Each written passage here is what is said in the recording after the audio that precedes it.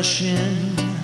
It's the Limbaugh Podcast Show with Brian, Christine, Clay, you know, and guess who drop on by?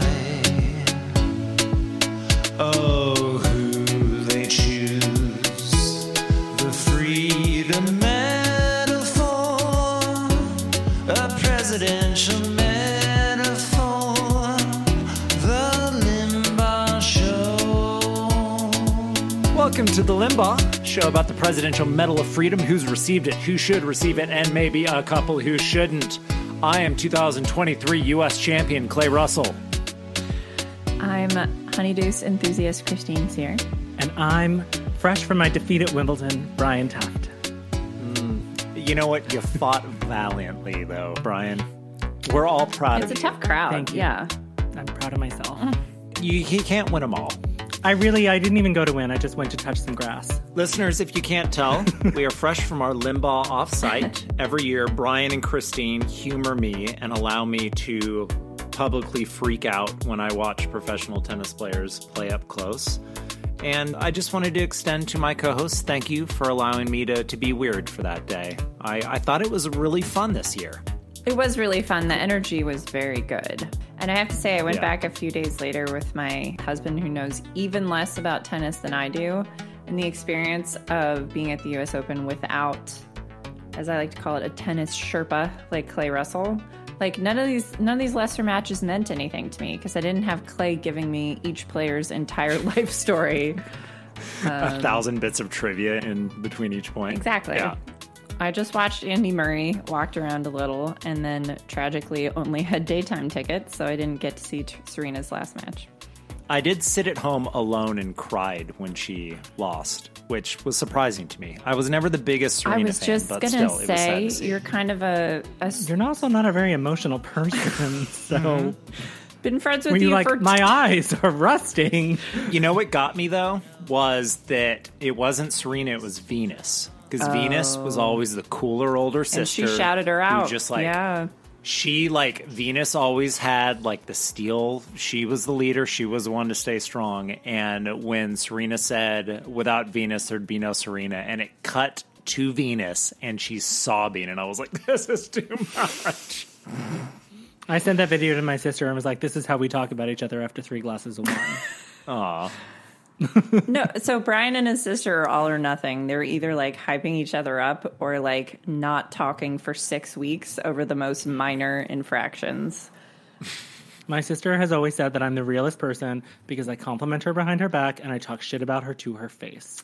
That's what you want. Okay, hold on, though. If Venus is clearly the adult of the two, who is the adult of you and your sister? I am. Okay. She's starting to give you a run for her money, though. Well, no, just like Serena, she's starting to make more money than me. Let's not get confused. Fair enough. Clay, I was actually glad to go with you to the U.S. Open because the U.S. Open is the one time of year where it's easier for me as a Queens resident to get to a big event than anyone else in New York. And it is an excuse to drink Grey Goose vodka before noon, and no one bats an eyelash. In fact, their only question is, do you want that on the rocks or do you want the new frozen one? And I think that's beautiful. I gotta say, frozen's better than on the rocks, right? Yeah, the frozen one had me knocked out. I distinctly remember me and Brian walking up the stairs of the grandstand court, and just right in the middle of it, I just heard Brian go, wow. For him to be impressed by his own buzz level is pretty... yeah. Angel down. That trip to Epcot where we did the drinking around the world. If that had ended with a Honeydeuce at the U.S. Open, I would have been leaving in an ambulance. It was really hot that day, too. So Just my thumb up on the gurney. And everyone claps. He's alive, everybody. He's alive. So, speaking of Serena, during our last episode where we kind of did a run-through of all of Joe Biden's medal picks, we talked about 2 athletes who are female athletes who were selected by Joe Biden, Megan Rapinoe and Simone Biles. And we had kind of talked about us kind of being on opposite sides of the fence on whether or not they deserved it at the stage that they got it. And I'm curious, I thought about it at the time, but I did not think that it was appropriate to pit female athletes against each other. There's room for all of them. But do we think like he was just waiting for her to retire? Do we think Joe Biden called Serena and she was like, no, I'm doing my last Open. Give it to me next year. Like, I feel like she's somebody who is so destined for it. Mm-hmm. All right. I hope that anyone listening to this still isn't in their retirement Serena glow. Because as a tennis fan, I know that for a solid 10 years there, she was a huge asshole, both to tennis officials and to her fellow American tennis players. I don't know about Megan Rapinoe enough about her past criticisms to know if that is a factor with her, but I do know that Serena wasn't exactly a person who fostered and encouraged American tennis. Wasn't a good sport, perhaps, you would say? Yes. Didn't she threaten to choke an official with a tennis ball once? Yes, she did. Okay. She was right. That French guy had no right. I'll say it. But I don't know if you've heard of this athlete. He used to play basketball in the 90s. I think his name was Michael Jordan.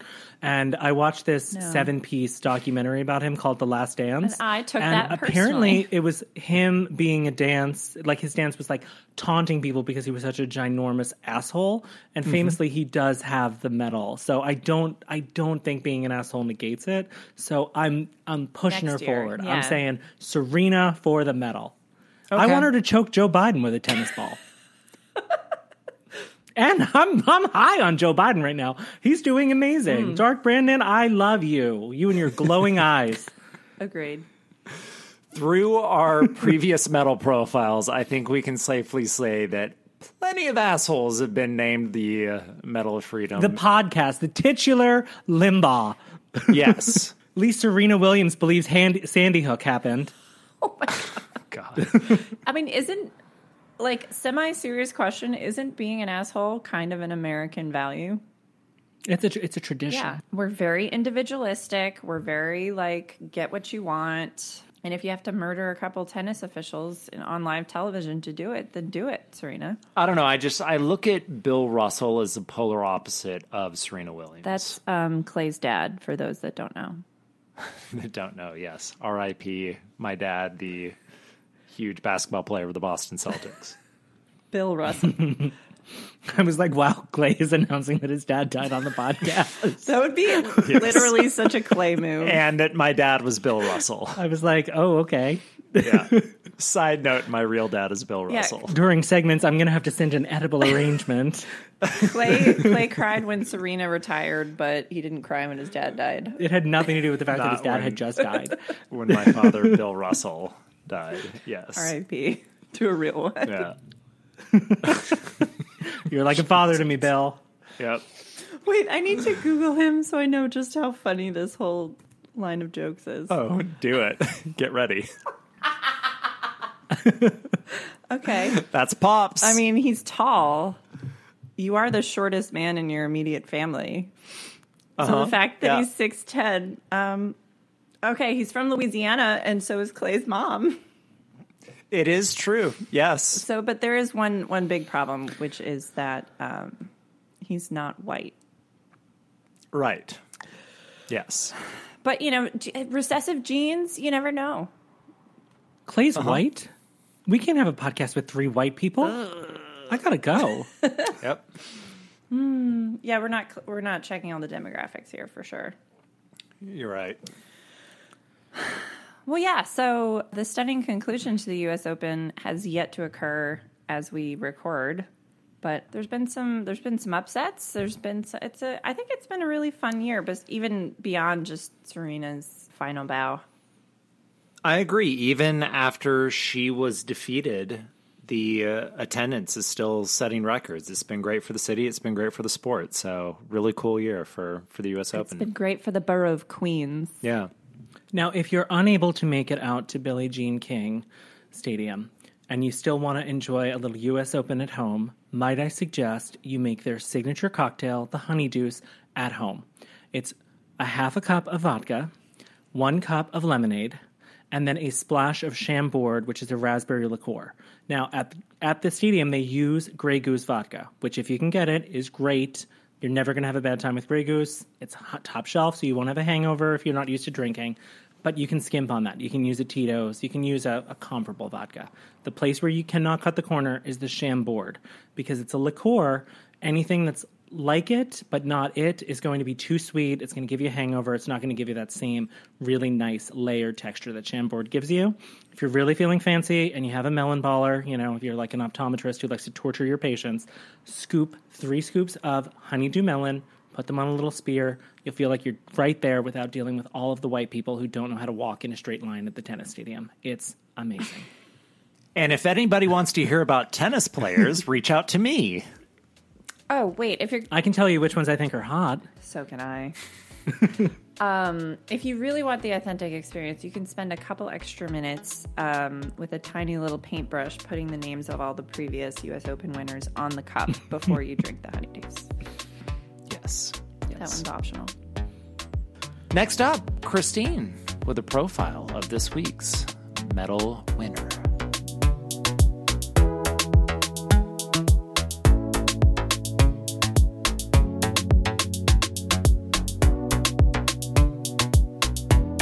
So this week we find ourselves back with Tricky Dick Nixon and his list of recipients. So a little meta commentary here. So I was looking at the list and really had a tough time picking someone because he gave it to basically every astronaut, and I can't in good conscience do an astronaut profile in front of Clay Russell because I would miss things, I would get things wrong.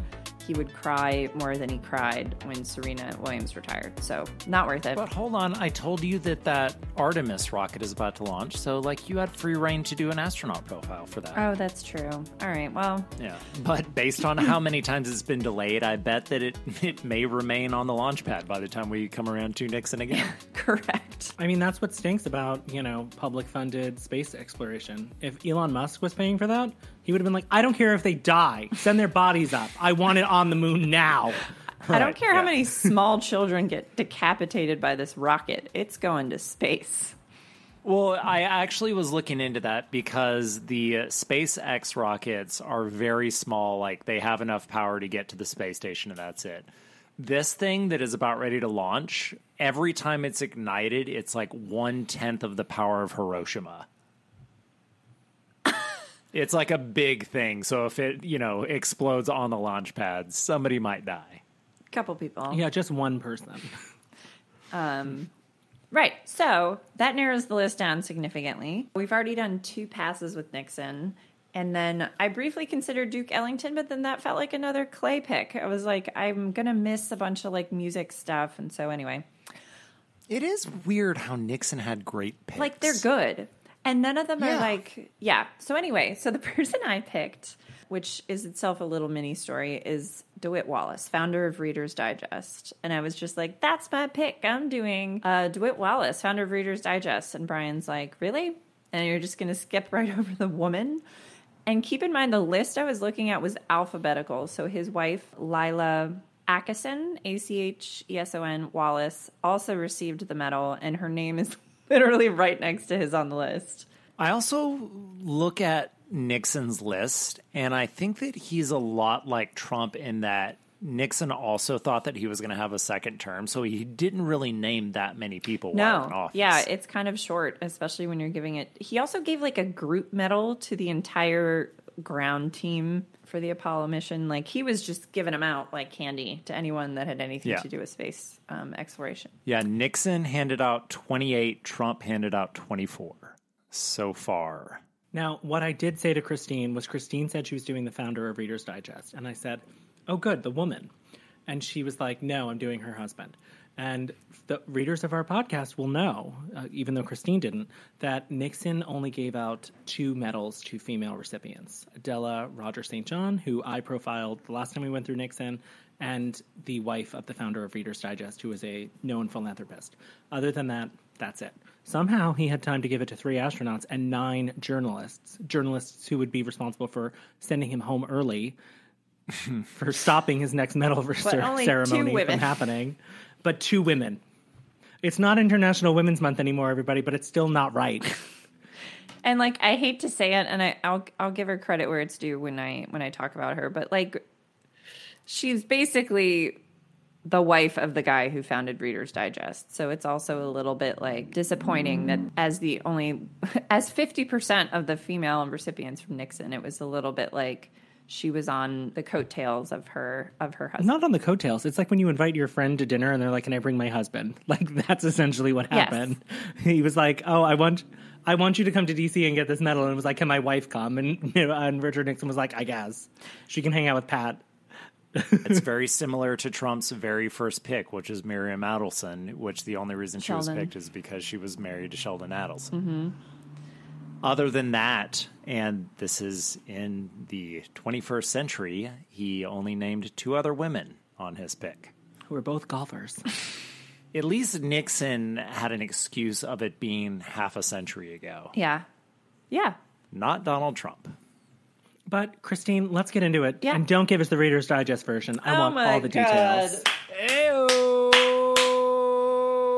All right. So I guess I have to disclose, in full disclosure. So I grew up in Chappaqua, New York, which is where the headquarters of Reader's Digest is located. DeWitt Wallace, for his entire adulthood and his whole Reader's Digest career, lived in the area.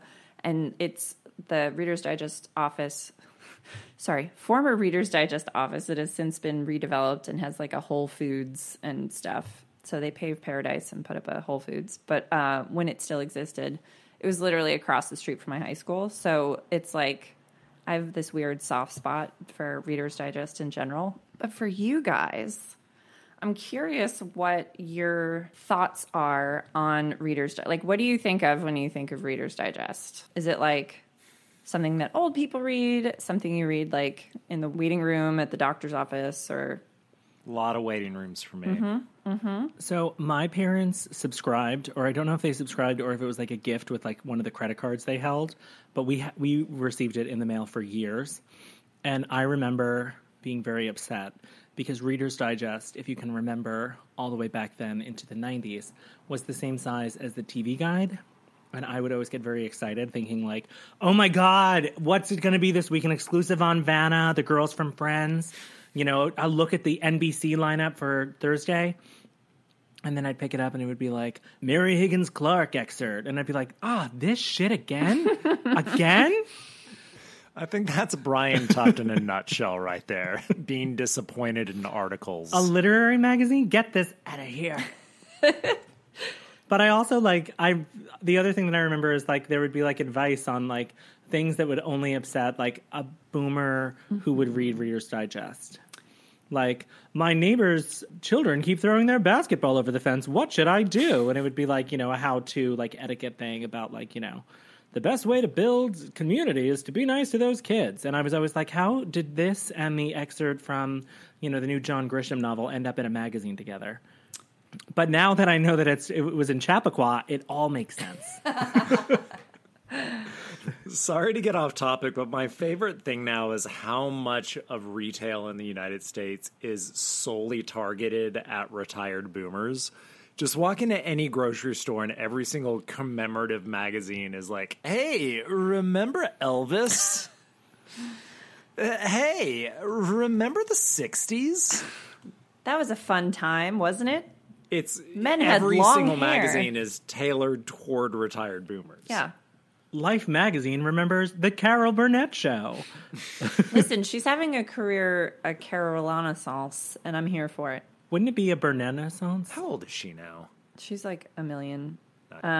She's not as old as you would think. She's not as old as Betty White. Well, Betty White's or dead. Was. Yeah. I just know she took a dramatic role in the recently concluded show Better Call Saul, which I don't watch, but my husband watches. So I I was is that Carol Burnett just playing an old lady? It was crazy. Anyway.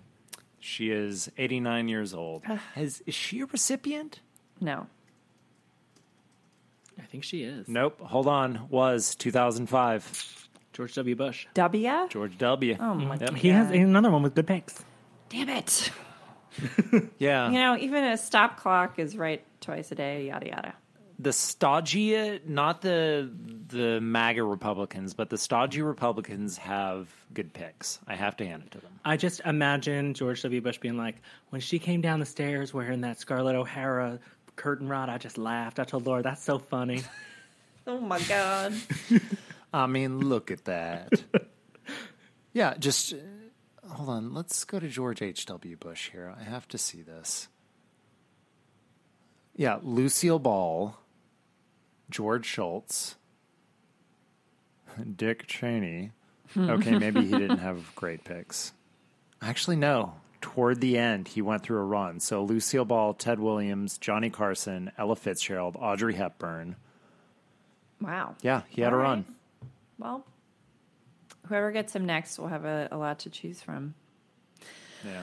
All right, so DeWitt Wallace, actually not a New Yorker. I thought I was doing like an old New York boy, so I was surprised to find out he's actually from St. Paul, Minnesota. He was born on November 12th, 1889, died in 1981 at the age of 91. So he, you know, his early years were fine. He went to some nice prep school. He went to UC Berkeley, after college, worked at a publishing firm specializing in farming literature. And I know that sounds like not much has happened so far, but the two crucial things that happened in those early years of his life, when he was a young man, magazines were a huge deal in like the 1910s when he was either in college or immediately post-college. And I know it's hard to remember now, but even like when I was first an adult with my own place, if you subscribe to a magazine, like before you know it, you have a million of these magazines and you always tell yourself you're going to like go back and read the articles and you never do. And then you throw them away and yada, yada. He would keep like a little file of articles that interest him and interested him. And he would make notes of like the most interesting pieces about it because he was like, I'm never going to go back and read all these magazines. So here are the things that I want to remember. The other thing was he worked for a publishing company that printed farming publications. Stick with me, guys. And it was during... It was a big thing back in the day. Yeah, no, it was a really big deal. One of my biggest sources for my research was his New York Times obituary, always a gold mine. This is about DeWitt Wallace, observing that the United States Department of Agriculture and its bureaus produced excellent free pamphlets for farmers. He left his job at the age of 26, borrowed some money, and printed his own booklet, an annotated listing of these publications that he entitled Getting the Most Out of Farming. And then he started selling it and yada, yada. It didn't quite take off. And then World War I happened. So he kind of found himself like back in the working world and had kind of like the seed of that idea of digesting larger publications or longer articles into these like bite-sized things was kind of the thing that he was focusing on. I don't know that he was calling it Reader's Digest yet, but he took his first like his first draft of like, this is my idea, contained 31 articles from a variety of magazines. And he would literally read the articles and by hand rewrite them much shorter, only retaining the most relevant information from the articles. So he was like shopping this around to publishers. And apparently everyone was like, this is the dumbest idea ever, except for William Randolph Hearst. And he was like, encouraging, but still didn't he was like, I bet you could get up to like 300,000 subscribers for this. Like, I think there's a market for this. I don't have the numbers in front of me. If I find them quickly, we could splice it in. But I mean, I think at its height, it was like 30 million subscribers, of which only, I think, 18 million were in the United States. It had like a huge international, it got translated into like an insane number of languages and things like that. He had perfect timing in that the first issue appeared in 1922. It did. Right when new mediums of consumption came about. Radio first to take people's attention away from solely reading books, and later television. So he really had the benefit of timing in that sense. Well, and don't you guys think, or the thing that I think, which I'm happy to talk about, is how incredibly ahead of his time he was. He sort of got this idea like, in the 1910s, he was like, people are so busy. There's so much going on. Who has time to read all these long form articles in all these different magazines? And it's funny that here we are over 100 years later, and like people's attention spans just continue to shrink.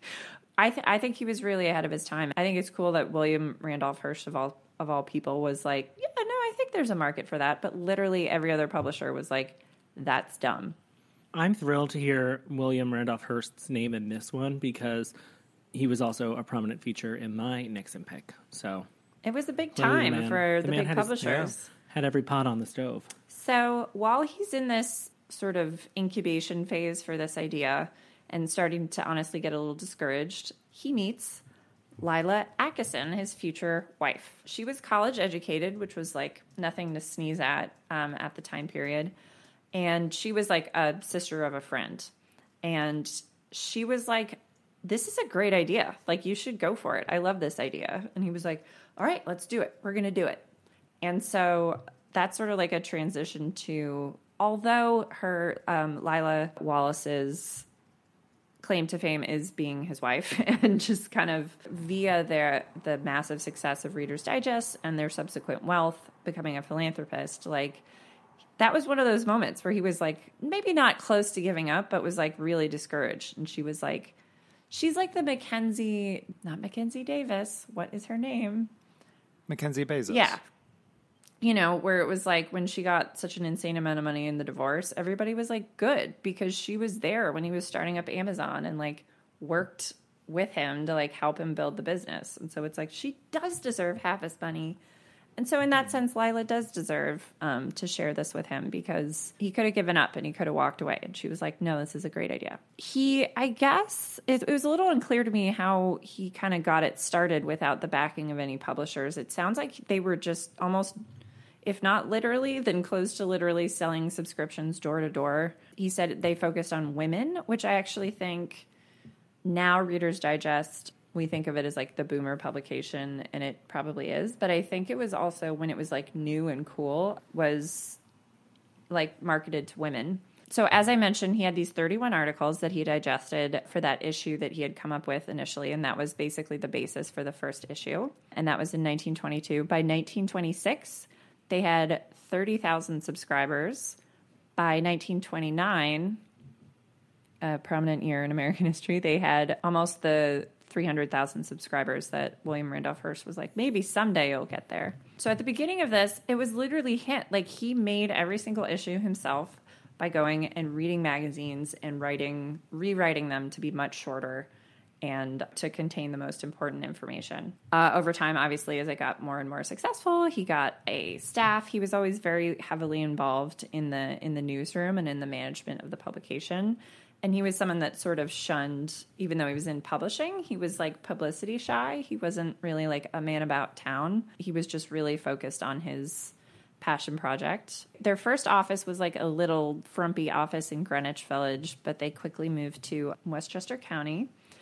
And Mrs. Wallace, Lila, was instrumental in designing. So the former Reader's Digest building was like right off the Sawmill Parkway, and like up on this very dramatic hill that exploded with daffodil blooms every spring. And it was like this, it looked like a mansion. Like if you didn't know that it was a publishing office, it just, and there are a couple mansions up there, so it did fit right in. So that was something that she worked on.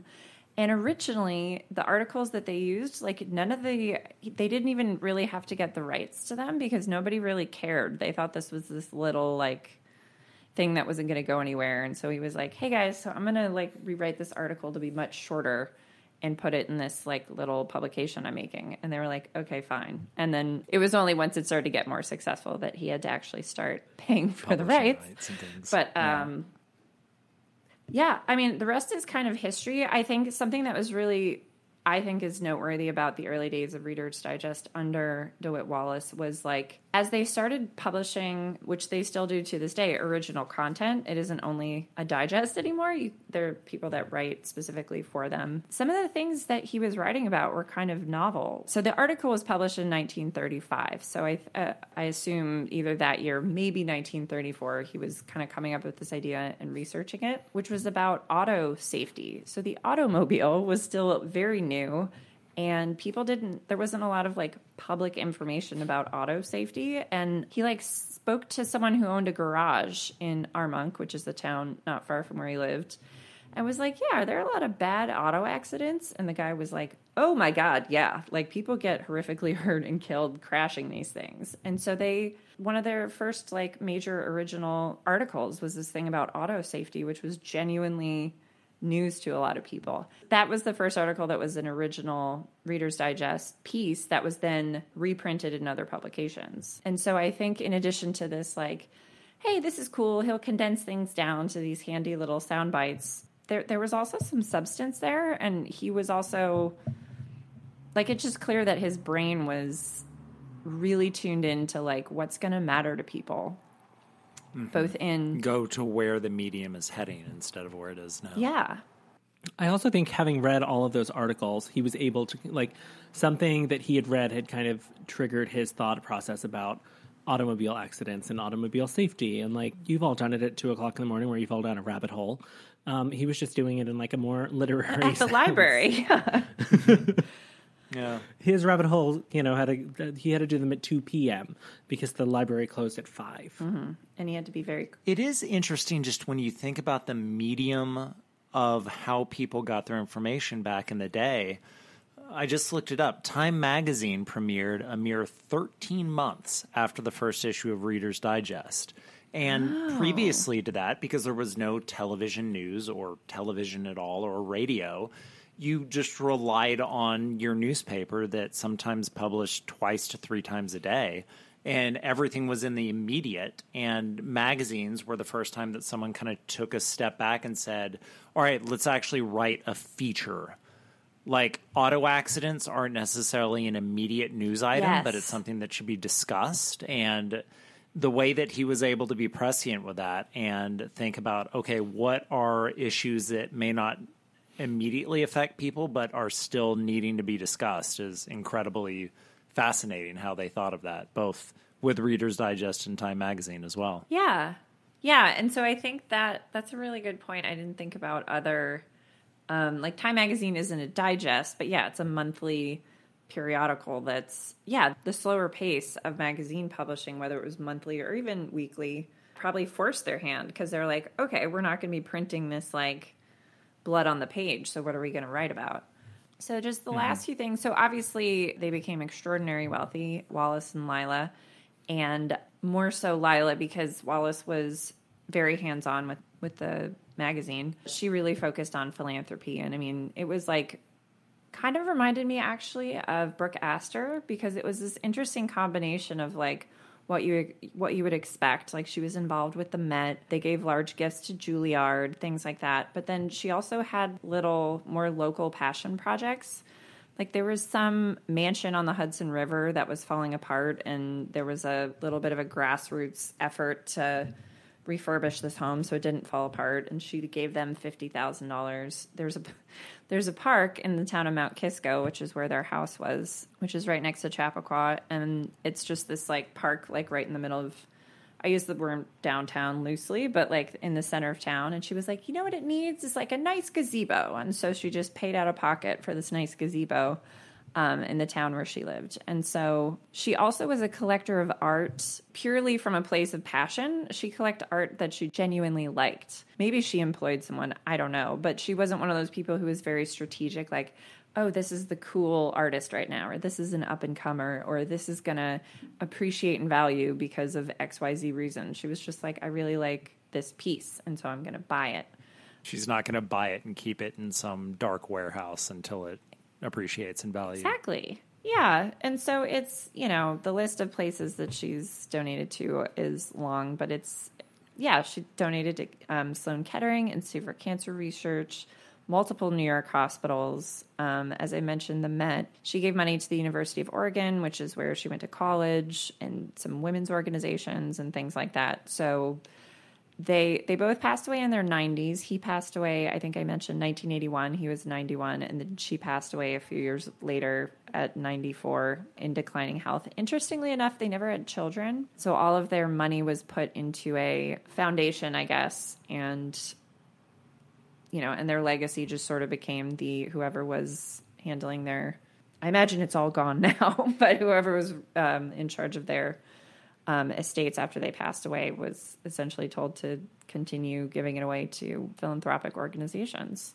So the only thing we have to mention, because it's relevant both to the podcast and to give a fair assessment of them, because they both sound pretty great, and it sounds like they were.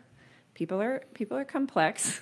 So he was, I don't know how much Lila cared about politics, but DeWitt Wallace was a conservative Republican. He was close with Richard Nixon, like personally, as well as Dwight Eisenhower, apparently. Anti-communist. He actually had, I saw this referred to somewhere. I couldn't find it myself, but apparently Richard Nixon actually like wrote things that were published in Reader's Digest. And so his politics he was a strong Nixon supporter, and his politics, I have to imagine, were somewhat of a factor in his selection as a medal recipient. Like, I think both he and his wife deserve it anyway, because this was such a groundbreaking moment in, American journalism, and then with Lila's philanthropy. But it also was a little bit of a buddy pick, because this was someone that was a big Nixon supporter. Now, Christine, I have a question. Mm-hmm. I feel like Westchester is not as, organized as New York City. Do you think it's possible that she was just at that park one day and was like, it needs a gazebo, and then the next day she just showed up with a gazebo without clearing it with the townspeople? Because I feel like when you're that rich, that's the kind of shit you can do. Mm-hmm. Yeah. Because that's what I want to imagine. I just want to imagine she showed up one day, like the mayor or, town chancellor, I don't know what you people have up in Westchester, like just shows up and she's just there with blueprints and she's like pointing. And like a cute little hard hat. Ma'am, why are you doing this? I didn't have anywhere to put up my feet. This park needs a gazebo. It's depressing. Where am I supposed to place my lemonade glass? Yeah, I would imagine that a lot of those roles in towns in Westchester are like part-time. So yeah, I don't think anyone was going to stop her if she just like...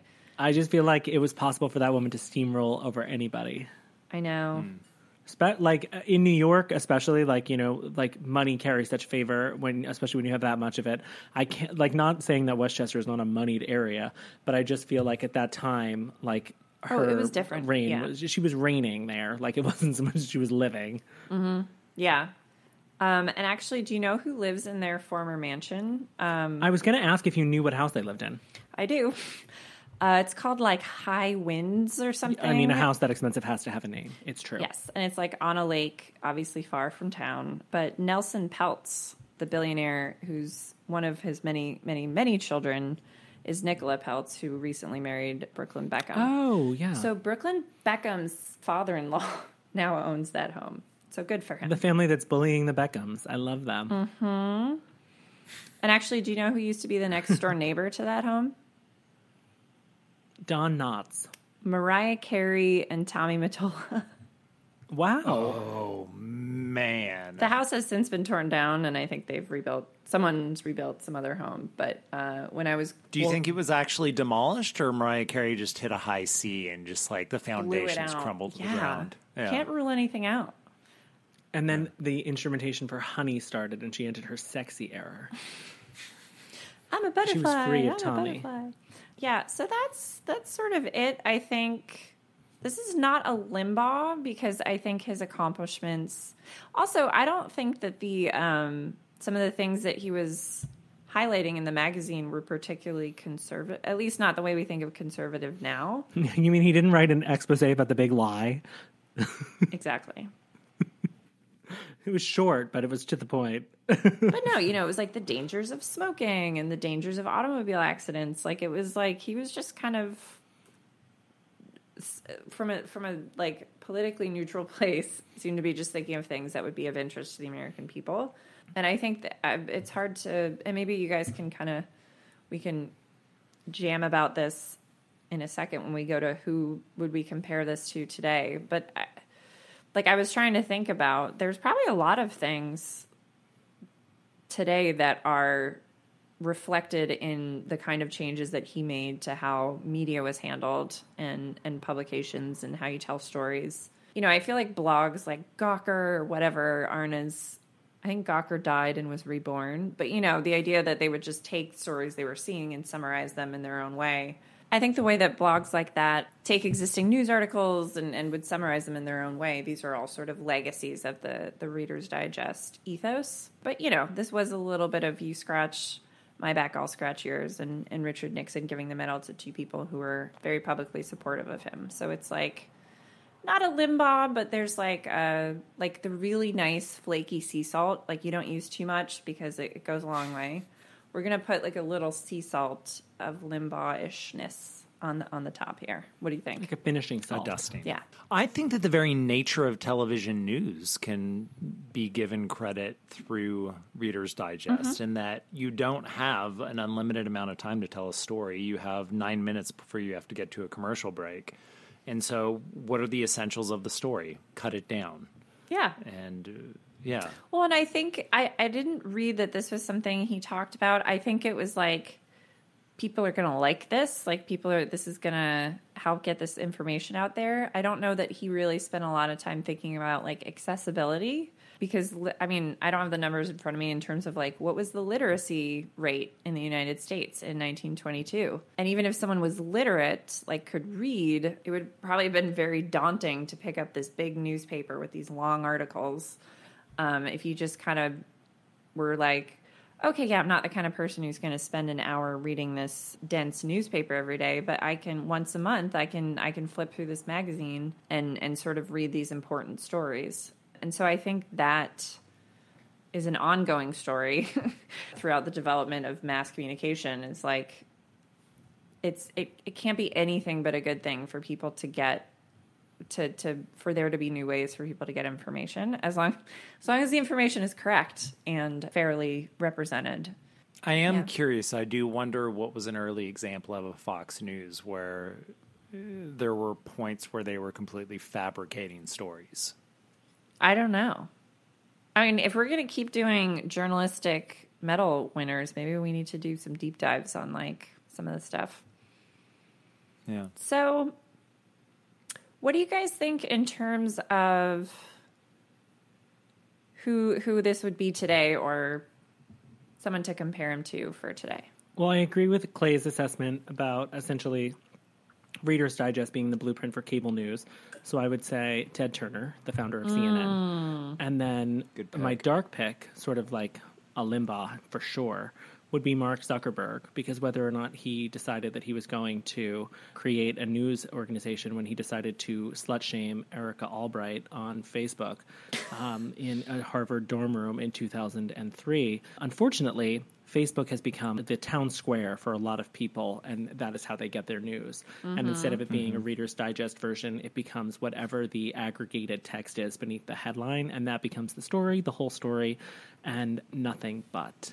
This person is definitely of the era, but I keep thinking about Billy Graham in that he had nothing necessarily new to say when he was preaching, but he put a very telegenic face on it and kind of simplified it for people. I kind of look at that as a Reader's Digest thing as well. Yeah, and so I guess that's the dark side of, I mean, I know accessibility is a broad term, right? And we mostly think of it as something good, making information more accessible to people. But I think that's also the danger is that giving, like the algorithm, I think I assume it can go even deeper. I shudder to think, but like the algorithm is like, oh, you like this, you'll want more of this. If you like this, you'll want this other thing that's very similar to this, and you'll want more of this and this and this. And it just like almost condenses what you're being given to cater to what you're looking for. Whereas at least with something like a Reader's Digest, like, yes, it was originally literally just DeWitt in a library writing his shortened version of articles, but over time it became a staff. There started to be a reputation for the journalists that work there. And so I think it's like when you hand over the responsibility of digesting information over to somebody else, that's a potentially dangerous thing to do. Yeah, there are good sides and bad sides to curation. The good side is maybe being turned on to something that you didn't necessarily know about. The bad thing is someone, especially if they have an agenda, being steered toward only one certain type of thought and philosophy. Right. Well, that's it for the Wallaces. Supplemental showdown? I mean, I didn't really, like, he is... Is it worth it or not? It's too short because it's the Reader's Digest version. All right, stick around, and we're going to give our Medals of the Week.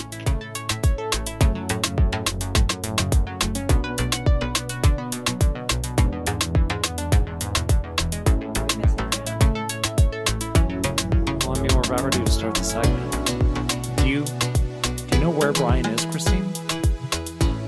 I think he's in Queens. Wait, I think I see someone in the corner. They're slowly putting on face paint and...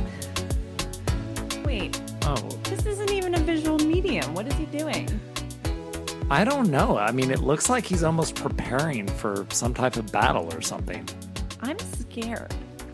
I am too. Brian, what are you doing? All right, hold on. He's walking over. Be quiet. Be quiet. Hey, are you ready to do... We're just going to do our Medals of the Week, Brian, and then you can do whatever you're doing over there. Oh, this is for the Medals of the Week. I'm back from Venice, baby, and I have some medals to give. And for those of you who are new to the podcast, this is the segment where we get to pick one person, place, thing, idea, and we get to celebrate them for the contribution that they've made to society at large, the pop culture landscape. Pretty much anything you want to shout out, we can celebrate. Yes. And with the Venice Film Festival in full swing, I had no choice but to give my Medal of the Week to Florence Pugh. The Academy Award nominated actress. We know her from Little Women and Midsommar. She is about to star in the second Olivia Wilde film, Don't Worry, Darling. And for months, Demois has been reporting that Florence Pugh and Olivia Wilde hate each other. And it's all been in whispers, and it's all been very, very hush-hush, and there's no way to really know if it's just, our society's toxic inclination to put two women against each other. But then Variety interviewed Olivia Wilde, and Florence Pugh was asked to give a quote, and she said, "I'm too busy filming Dune. I don't have anything to say about this." And from that point on, Florence Pugh essentially cracked an egg and made the world's most delicious omelet. And this omelet is an omelet that, like, Jesus made, where it can feed everybody. Because everyone I know is talking about this movie and what must have gone on behind the scenes. But the real reason why I need to give this Medal of the Week to Florence Pugh is at the Venice Film Festival, she was supposed to do her one piece of participation in the press for this film. And she was supposed to go to a press conference and walk the red carpet with the cast. The day before the press conference, Florence Pugh's publicist said, "Oh, Dune's running late. She's not going to land until about 1:30, so she's going to miss the press conference." So Miss Flo, as Olivia Wilde once referred to her, shows up a half hour into this press conference in head-to-toe purple Valentino, releases a video of her strutting into the film festival holding the Brian Tuft cocktail of choice, an Aperol Spritz, and then puts on the most elaborate gown I've ever seen, sits side saddle on the hull of a yacht and pulls into this film festival. And I'm going to celebrate Florence Pugh because she is a talented actress. She has not said anything, and she has successfully made the entire thing about her, which is something that I strive to do in every sense. And that's why I'm going to give Clay's Medal of the Week to Chris Pine, because Chris Pine attended that same premiere and he did not do or say anything. The man looked like he was astral projecting himself anywhere but in Venice. And I have not been to Venice. I've been to Italy a few times. Sadly, I've not made it to Venice. Here it's beautiful. Gotta hurry because it's sinking. And the drama that these people have unfolded has probably only sped that process up. But Chris Pine looked so above everything that was going on. He also looked really good. Christine, he's slowly talking faster as he gets more excited. I know. Am I going to get to do a medal? Okay. Is a thing where I feel that I can give that medal to Chris Pine on Clay's behalf, because when there is petty drama at the workplace, in our friend group, just in society at large, Clay tends to step aside, just like Chris Pine. And there are people who don't do that. And that's why I'm going to give Christine's Medal of the Week as a limbaugh to Shia LaBeouf. And because Shia LaBeouf took the exact opposite course of action here. In the Variety article, Olivia Wilde says that she originally casted Shia LaBeouf in the Harry Styles role in the film, but had to fire Shia because he was toxic on set. And Shia LaBeouf could have just sat there and ate his crackers, but instead decided to unleash an email calling Olivia Wilde a liar, and then released a series of text messages. Like, he was like, oh, I kept the receipts, and put them out there. And then the piece de resistance is he released a video in which Olivia Wilde is driving in a car. And the whole thing about Olivia Wilde, I feel like, having been on the OC, having been married to Jason Sudeikis, is that she seems like kind of cool and down to earth. And like, it's admirable that she's gone from being this little, character on the OC to directing her own films. Booksmart was great. This new movie looks like a Slim Aarons movie, a Slim Aarons photo that's a horror movie. I'm very excited about what she's accomplished. But in the beginning of the video, she says, oh, sorry, I'm so sweaty. I was just riding my horse. That's not down to earth. But Shia LaBeouf put that shit out there. And then he just completely turned the whole thing on its head. And he's just rescinded from this. He's not part of it. He didn't have to go to Italy. And Shia LaBeouf is a toxic person. There's allegations of abuse. He's currently in a lawsuit with FKA Twigs, his, I think, former fiance, because he allegedly assaulted and was very, very abusive to her. So that's why this has to, I award that kind of messy behavior, but the other stuff is why it has to be a limbaugh. And I feel bad having taken your medals from you, but don't worry, darling. They went to deserving people. My medal pick was not that good anyway. Yeah, I graciously accept your I love picks. that I'm the avatar for Shia because, I take drama and I make it worse. And I enjoy the Chris Pine comparison. I've always liked Chris Pine. I cried this week when Serena retired, just like Chris Pine when Beyonce sang. Actually, you know what? I'm awarding a fourth medal with distinction to Beanie Feldstein, because on Monday night, hours before Lea Michele took the stage at Funny Girl, an interview with Beanie Feldstein and Florence Pugh went viral. They interviewed each other for Variety's Actors on Actors, and Florence Pugh asked Beanie Feldstein, Golden Globe nominee for Booksmart, Olivia Wilde's debut directorial film, what it was like working with Olivia Wilde. And Florence Pugh said, I'm dying to work with Olivia. I love her. I'm so jealous that you got to make that movie. I just feel like she probably created such a great on-set camaraderie. There were so many young people working together. I can't believe it. And you want to know something?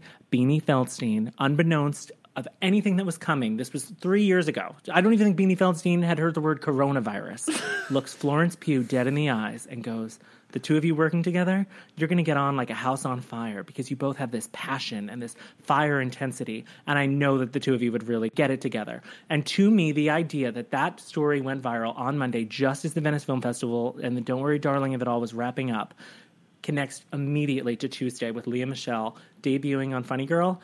That's Beanie Feldstein. She's taking us from one incredible story that dominated gay Twitter and brought us directly into the next one. And that's why, to me, she is not only my fourth Medal of the Week pick, but she gets it with distinction.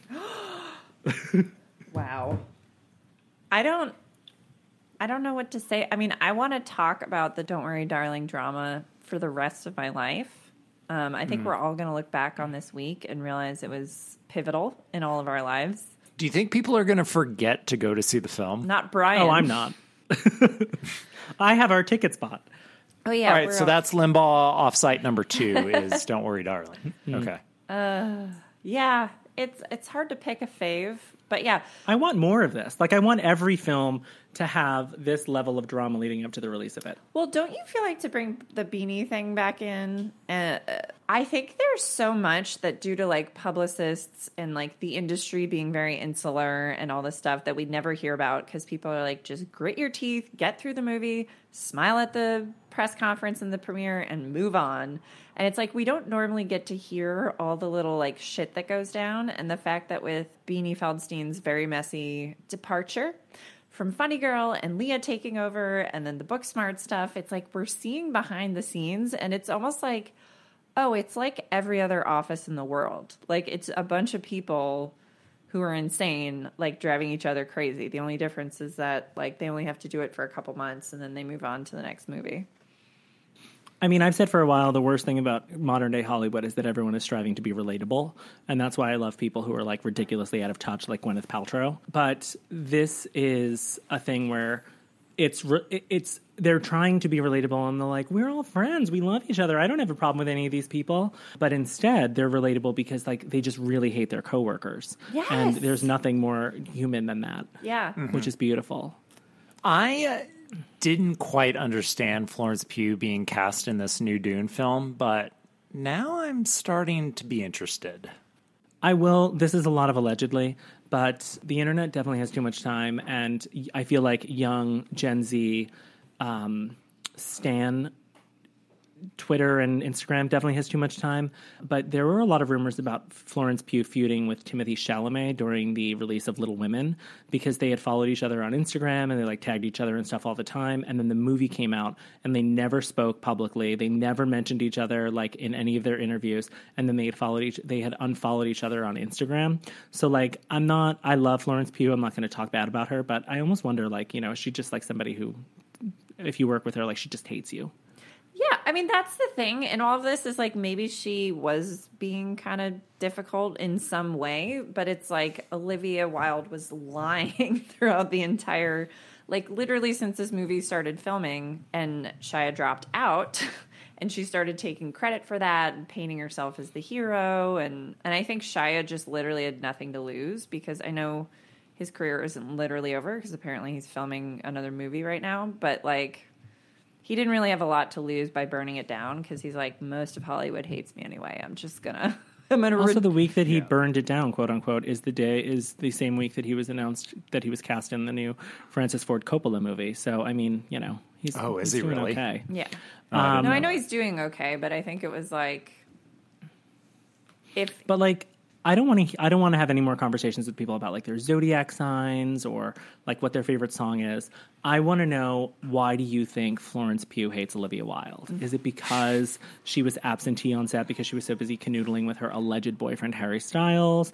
Is it because she allowed Shia LaBeouf's toxic energy all over set and then wouldn't stand up to Shia LaBeouf? Is it because she apparently filmed a cameo for Ted Lasso season 1 because Zach Braff, who was her boyfriend at the time, directed a bunch of episodes, and maybe she's friends with Olivia Wilde's ex-husband Jason Sudeikis?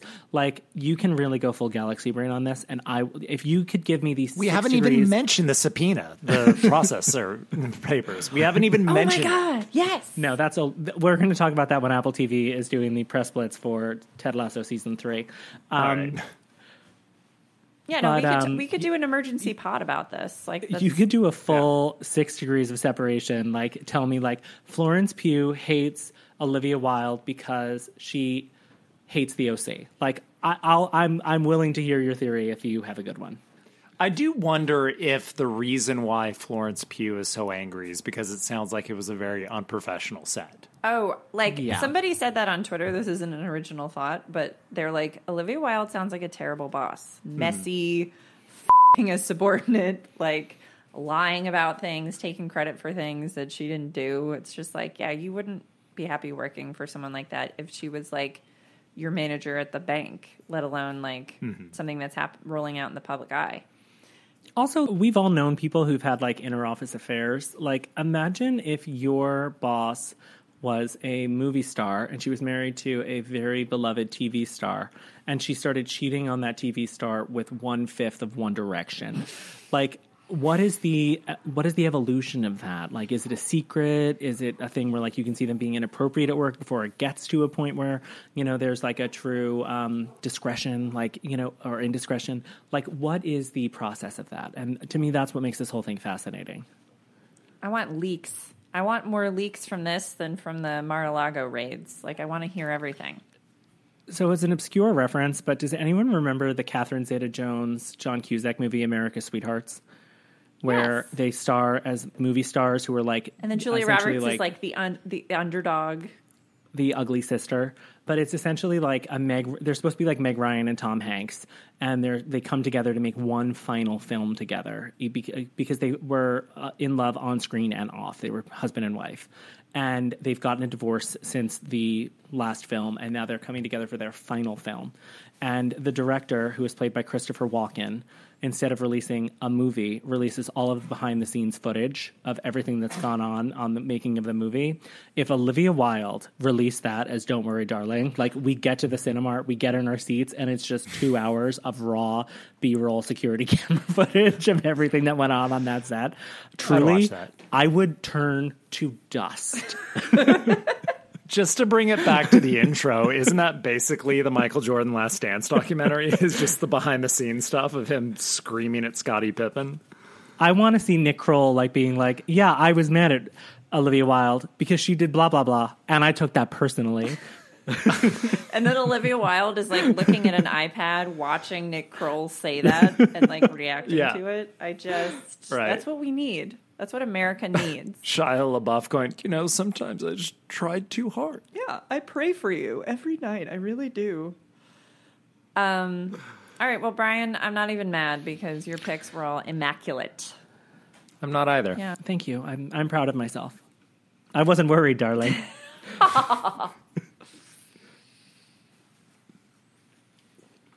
Sorry, I just had to have a Diet Coke just to kind of bring myself down. Yeah, just to calm down after that. Yeah, no, I mentioned it that you were speeding up as you were talking, as you got more into the thing. I was afraid someone was going to interject. I was just going to be like, I got to power over them. You got to good velocity. Okay, well, guys, this was a great episode. Great picks. Who goes next? I feel like we took that break and then we came back with the all right, let's see here. Last person to do a profile was me and then Christine, so it's you, Brian. I'm so proud of me. I can't wait. Carter years, right? 40 years. I was excited to get back into the Carter administration. I love a peanut farmer. All right, well, we'll see you when we see you guys for our next medal recipient. Stream Midnight by Taylor Swift, available October 21st, 2022. And make sure you see Don't Worry, Darling, which might be a great film or a piece of shit, but at least it's given us all of this. So much. Yes, indeed. All right. Bye. Bye.